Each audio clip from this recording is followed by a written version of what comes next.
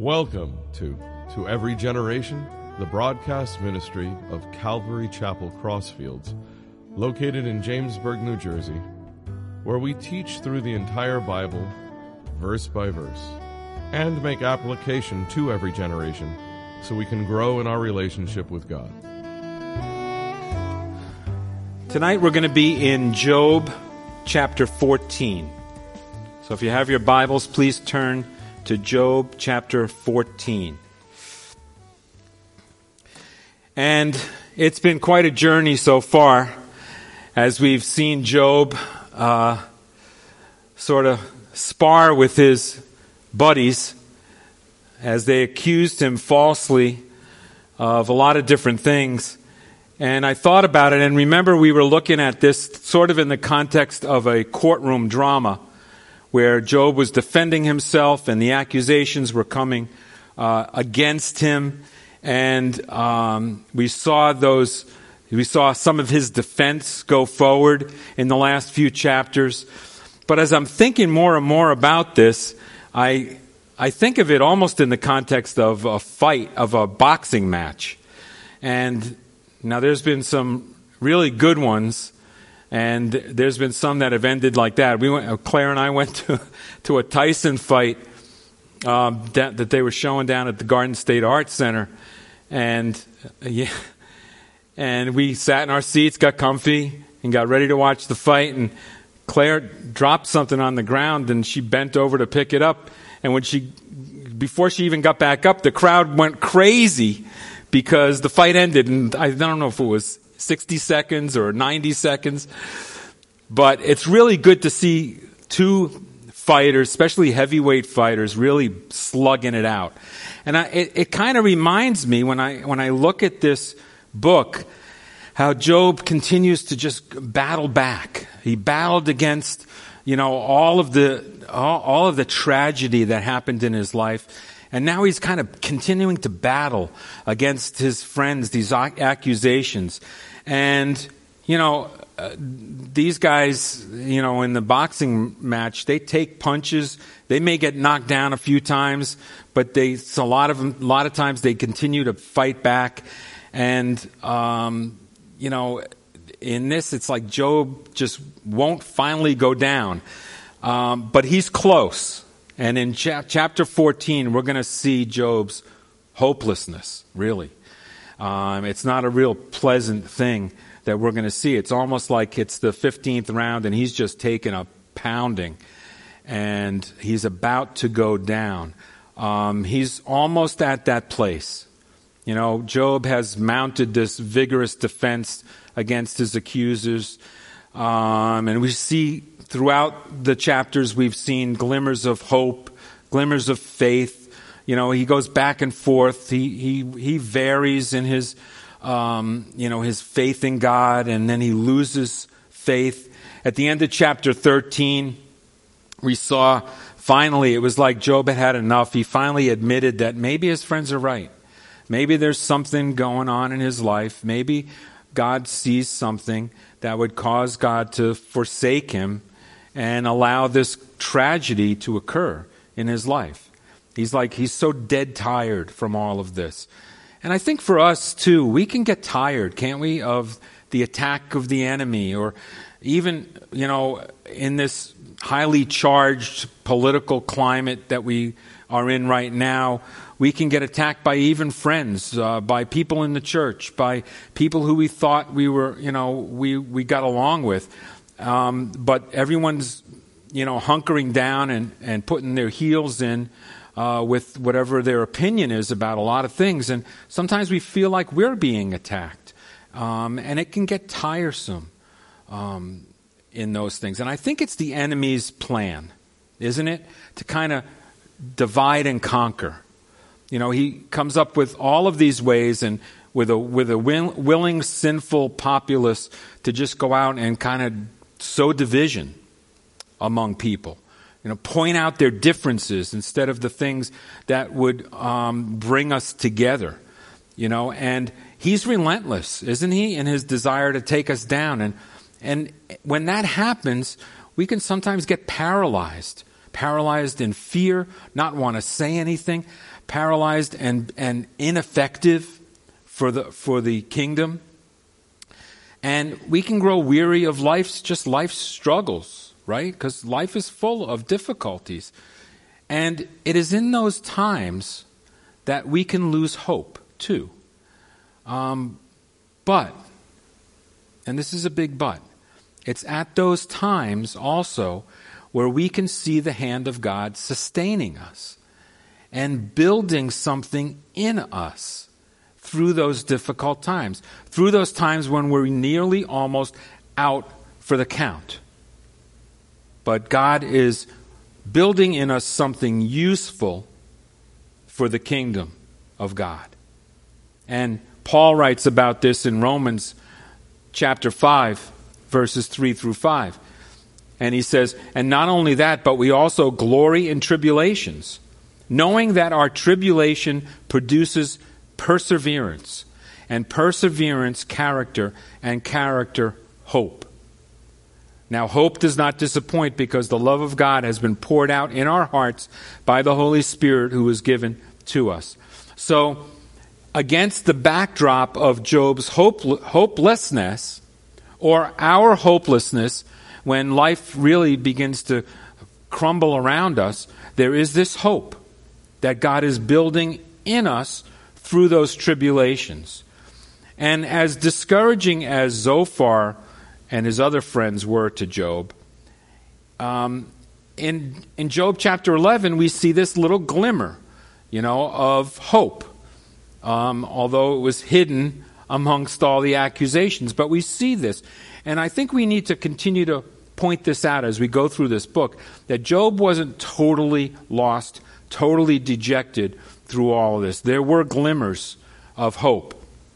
And in Job 11, in verses 13 through 15, we see, if you would prepare your heart and stretch out your hand toward him, if iniquity were in your hand and you put it far away, and would not let wickedness dwell in your tents, then surely you could lift up your face without spot.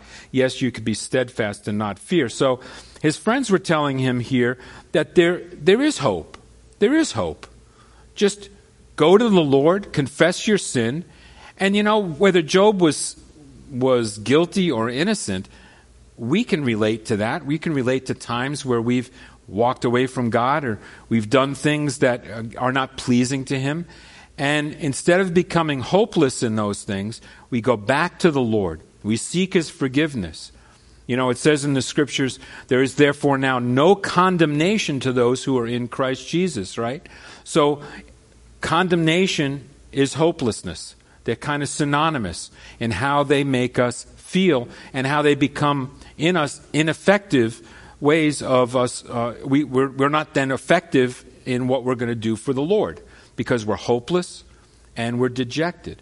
But there's always a way out, right? There's always going back to the Lord when we've messed up and seeking His forgiveness. So we've seen these glimmers throughout the book. By the time we catch up with Job here in chapter 14, he's taken a lot of punches, and he's just about out. And for him, honestly, the future seemed very bleak. So this is titled tonight, Job's Hopelessness. But we're going to try to turn it around at the end and try to get a glimmer of hope out of it at the end. So in verses 1 and 2 of Job 14, it says, man who was born a woman is few of days and full of trouble. He comes forth like a flower and fades away. He flees like a shadow and does not continue. So we can kind of sense here that he's on this brink of hopelessness. And he rightly says that man's days are few. And we know that in the light of eternity, in our few years, our 70, 80, 90 years are few. But they're not full of trouble. Job only sees his troubles. But we know that life also has blessings, right? Life also has some beautiful times, some fruitful times. And God's desire is to give us more and more of that fruitful and full life. And one that is devoted to God's will and also for the benefit of others. But how often do we focus on the bad stuff? How often do we focus on the troubles that we go through instead of the blessings? And Job here is also, we're going to get into this a little bit more in the verses that follow, but he's kind of also pondering what's after this life. He's kind of pondering what happens when my life here, full of troubles, ends. Is that the end?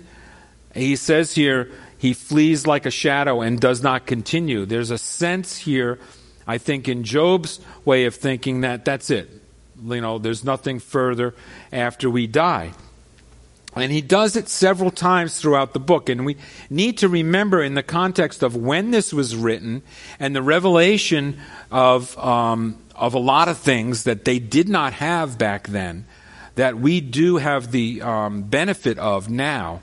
And they had a very faded view, clouded view of a lot of things when it comes to the things of God.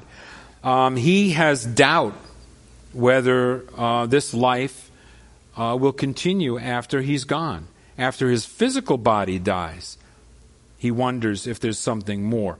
Solomon expressed similar sentiments in the book of Ecclesiastes when he says, when he looks at life only, under the sun, right? He's looking at life only in this earthly realm. And when we look at our life only in this earthly plane, we can get discouraged, right? We can become hopeless. But we must also remember that God brings heaven into this earthly realm in a relationship with his Son. And a relationship that we have through Jesus, who promised us an abundant life, right? And that can only happen when we live with God's will as our main focus and not focus on the troubles and the difficulties and the trials that we go through, but focus on the blessings that we have. And so Job is kind of pondering all of this stuff as he's kind of on the mat and almost out for the count. And now he kind of lifts his voice up in prayer to the Lord. And he prays for God's mercy in verses 3 through 6. And he says, And do you open your eyes on such a one and bring me to judgment with yourself? Who can bring a clean thing out of an unclean? No one. Since his days are determined, the number of his months is with you. You have appointed his limits so that he cannot pass. Look away from him that he may rest, till like a hired man he finishes his day. So Job, in a roundabout way, is kind of asking God to finally put him out of his misery. But his prayer is kind of filled with confusion, so we can get a sense of what Job doesn't quite understand. He rightly says that man is, man's days are few. And he says man is only a flower or a shadow, which is here today, right, and gone tomorrow. But if that's the case, why does God seem to have his sights set on Job? Job is wondering, why are you paying so much attention to me, God, with all the troubles that I have in my life? If I'm here today and gone tomorrow, why are you doing that? And if Job is that bad to deserve all these troubles, why does God want anything to do with him? Why doesn't God just kind of leave him alone?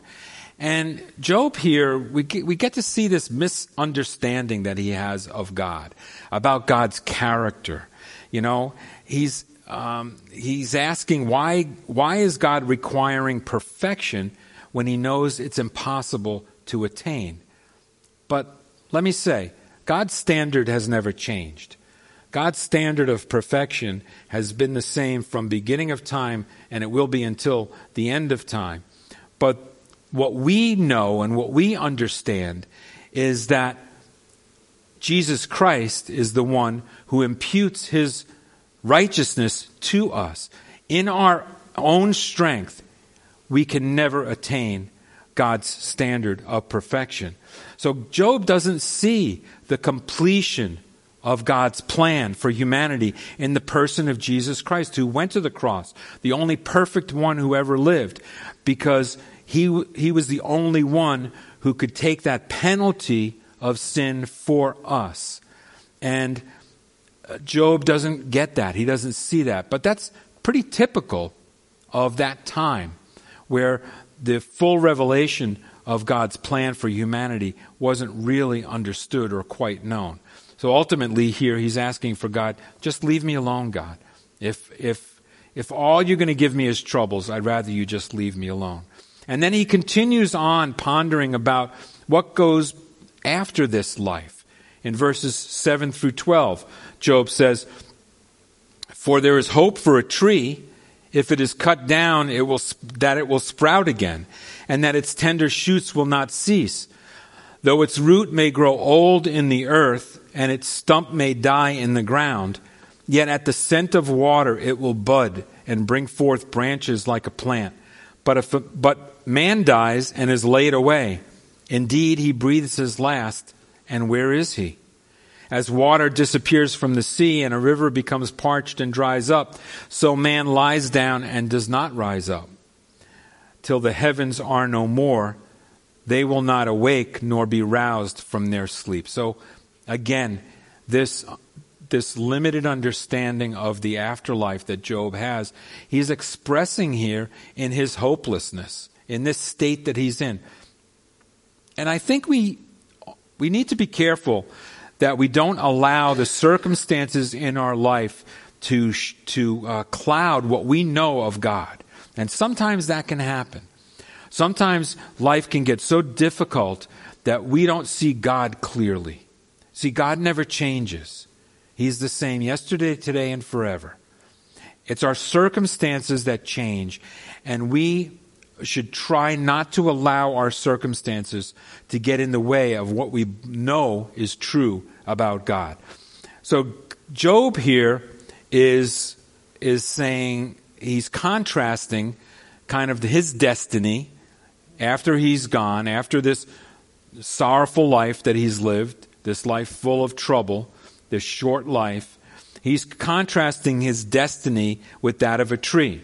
And we've probably all seen trees cut down and the stump is remaining, and then we go back maybe 3 months later and there's little sprouts coming out of the top of the stump, right? Well, we thought the tree was dead. It's cut down, but yet there was still something in there that's growing. So out of that stump we may see life come forth. And Job's probably has probably experienced the same thing in his day. You know, a tree that's chopped down, and then he goes back later and he sees growth. And so he's saying the tree has hope. that stump actually has more hope than I do. It could possibly regrow. But he says when man dies, he doesn't leave behind a stump. His life is basically over. It says in verse 10, "But man dies and is laid away. Indeed, he breathes his last, and where is he?" So again, Job has this limited understanding. And to Job, this probably seemed really very unfair, right? That why should a tree have more hope than man? And this is something where his state of mind is kind of giving him these ideas. And then he compares his idea of the afterlife with that of water. You know, Job says that a man is more like water, really, than he is of a tree that's cut down. At least a tree might regrow. But water goes into the ground, gets soaked up, and it kind of disappears. And you don't see of it again. So we see, again, this limited understanding of the afterlife, consistent with the times in which he lived, and reflecting the kind of the limited level of revelation that people had concerning the things of God. You know, for us, we don't quite understand it because we have the New Testament and we have passages that can give us hope. Speak of the resurrection, right, of all believers. who trust in Christ.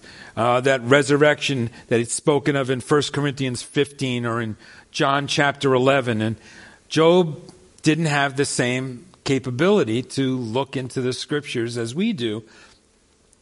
And the New Testament kind of reveals those things, right, that are hidden in the Old Testament.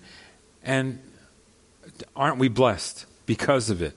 Because we can have a more complete understanding of who God is and his plan for humanity. And we can have hope, right, that he didn't have. It says in 2 Timothy 1:10, but now has been revealed by the appearing of our Savior Jesus Christ, who has abolished death and brought life and immortality to light through the gospel. The good news is that when we die, when our physical bodies stop breathing, that we will have an afterlife with Christ if we've put our faith and trust in him. Now that is hope. That is hope. And Job, unfortunately, didn't have that perspective. Now he considers, in the next few verses, kind of another afterlife scenario. We can kind of dig into his brain a little bit and see all these things he's throwing out there, these ideas of what it possibly could be, because he's looking at his life here and he's saying it's so bad that I wonder what it's like after I die. And he's talking here about a time when God will bring us back from death, maybe, to put kind of a final stamp on what our life was here. And he speaks about it in terms of a change that will take place. Look what he says in verses 13 through 17. He says, "Oh, that you would hide me in the grave, that you would conceal me until your wrath is past, that you would appoint me a set time and remember me. If a man dies, shall he live again? All the days of my hard service I will wait till my change comes. Then you shall call, and I will answer you. You shall desire the work of your hands. For now you number my steps, but do not watch over my sin. My transgression is sealed up in a bag, and you cover my iniquity." Look, these verses are really interesting, because he's saying, well, maybe I die, and I'm put in a grave, and then when God's wrath against me is over, when he kind of cools off a little bit about dealing with me, then there's this appointed time that he'll come back and he'll remember me and I'll live again. Or I'll come back and be able to maybe vindicate myself for all of the false accusations that came against me. So Job is, again, he's trying to figure this all out. It's very interesting. The Apostle Paul speaks about this change. Job said in verse 14, "Till my change comes," whatever that change is. He knows that when he dies, that something's got to change in order for him to possibly come back in the way that he's thinking, to maybe redeem himself or to vindicate himself. Paul writes about it with a more complete understanding of the Scriptures and God's plan for humanity and for resurrection. And he says, and he's talking about here a couple of different things. Paul puts it in 1 Corinthians 15, "Behold, I tell you a mystery. We shall not all sleep, but we shall all be changed. In a moment, in the twinkling of an eye, at the last trumpet, for the trumpet will sound, and the dead will be raised incorruptible, and we shall be changed." So there's a change, there's a metamorphosis that takes place here when we receive our glorified bodies. And Paul is writing in the fullness of his understanding of what God's plan is. Job was writing from his ignorance, and you could see he didn't quite have it right. He knew that God was capable of doing something, but he wasn't quite sure what it was, where Paul here kind of puts it all in perspective. And Job here cries out to God. And you notice through all of this, he's never lost that connection that he had with God. He fights against God. He argues against God. He cries out to God. He doesn't understand God. But notice he's never lost that connection with God. He cries out for mercy. He thought his death would stop the pain and eventually God's wrath will be satisfied. And then, like I said, God would maybe bring him back to vindicate him before his accusers. But he's looking at at his circumstances, right, as God's judgment against him specifically. But let's take it and kind of expand on that a little bit. Isn't it a sin-filled world which ushers in all of our pain and all of our sorrow and all of our trials and all of our difficulties? See, Job's hopelessness here was getting the better of him, and he was focusing on his troubles, but he doesn't look around him necessarily and see that the world is full of trouble. The world is full of trials. Jesus said, in this world you will have tribulation. But he said, be of good cheer, I have overcome the world. See, there's always that hope that we have in the Scriptures. But it is a sin-filled world which brings in pain and sorrow. And so Job here, he doesn't understand that. He's really micro-focused on his own circumstances and not on what God's doing in this world. He understands that he's a work of God's hands, yet he can't understand why God is only sort of keeping track of his sins and not caring for his needs too. He's hurting. And he's almost down for the count. And he's very close to hopelessness here, Job. And he asks a question that probably many people ask in verse 14. He says, if a man dies, shall he live again? If I die physically, will I continue on spiritually? Is there something that happens after this life? And I know when we do funerals, we like to give people that hope. That if your loved one put their faith and trust in Jesus, there is something after this life. And then you can go on with your life mourning that person's loss, but knowing that he's in God's presence. That's why it's so urgent for us right now to be preaching the word, speaking hope into the lives of people around us. Believe it or not, this world is open and ripe to hear the gospel, the good news, right now. They are ready to hear some message of hope, and we have it. So Job asked this question, if I die physically, will I still live on? In the New Testament, Jesus answers that question. In John 11, when he said, I'm the resurrection and the life. He who believes in me, though he may die, he shall live. And so Jesus is that hope, that a place is prepared for us, and we know that when we put our faith in him, we'll be with him for eternity. That's an awesome thing. So as we kind of get towards the end now, we continue to see Job kind of accusing God here. And this is the state he's in. He's back and forth. He's been fighting with his friends.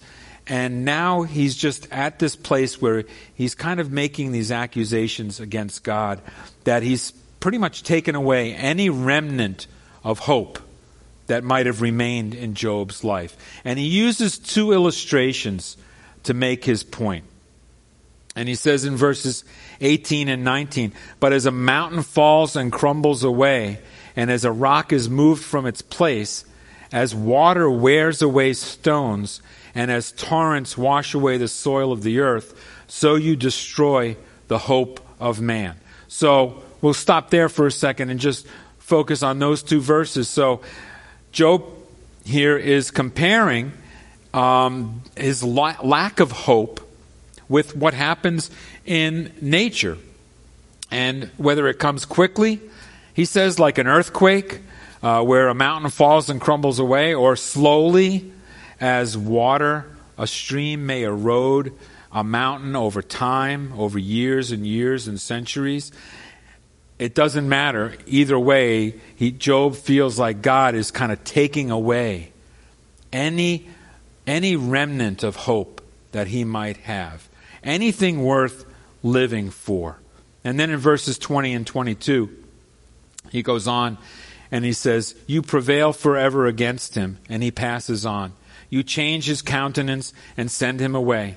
His sons come to honor, and he does not know it. They are brought low, and he does not perceive it. But his flesh will be in pain over it, and his soul will mourn over it.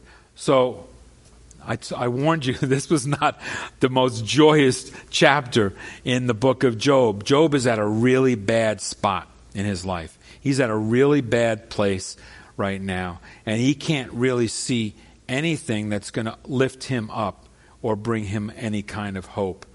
And we're going to face a lot of difficulties in this life. And we may doubt God, and we may question what he's doing. But he's got a plan. He's got a plan for our lives, whether it's in the midst of the difficult times or after he brings us through them, as a testimony for his faithfulness in our life. But we can never, ever forget that. And I love the fact that in all of this, Job never forgets that God is there. Even if he's fighting against God, even if he's questioning God, he never forgets that God is there. One verse that I'll leave you with, and then we'll finish up in worship tonight.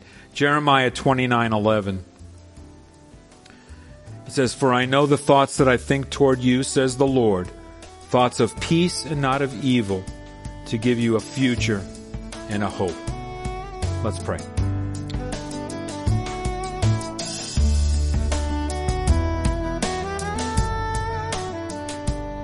You've been listening to Every Generation from Calvary Chapel Crossfields.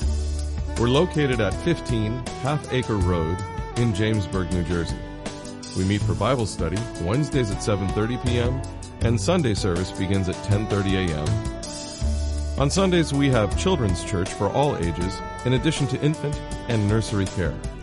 You can find out more about the ministry here at Calvary Chapel Crossfields by going to cccrossfields.org. Thanks for listening, and may God bless you.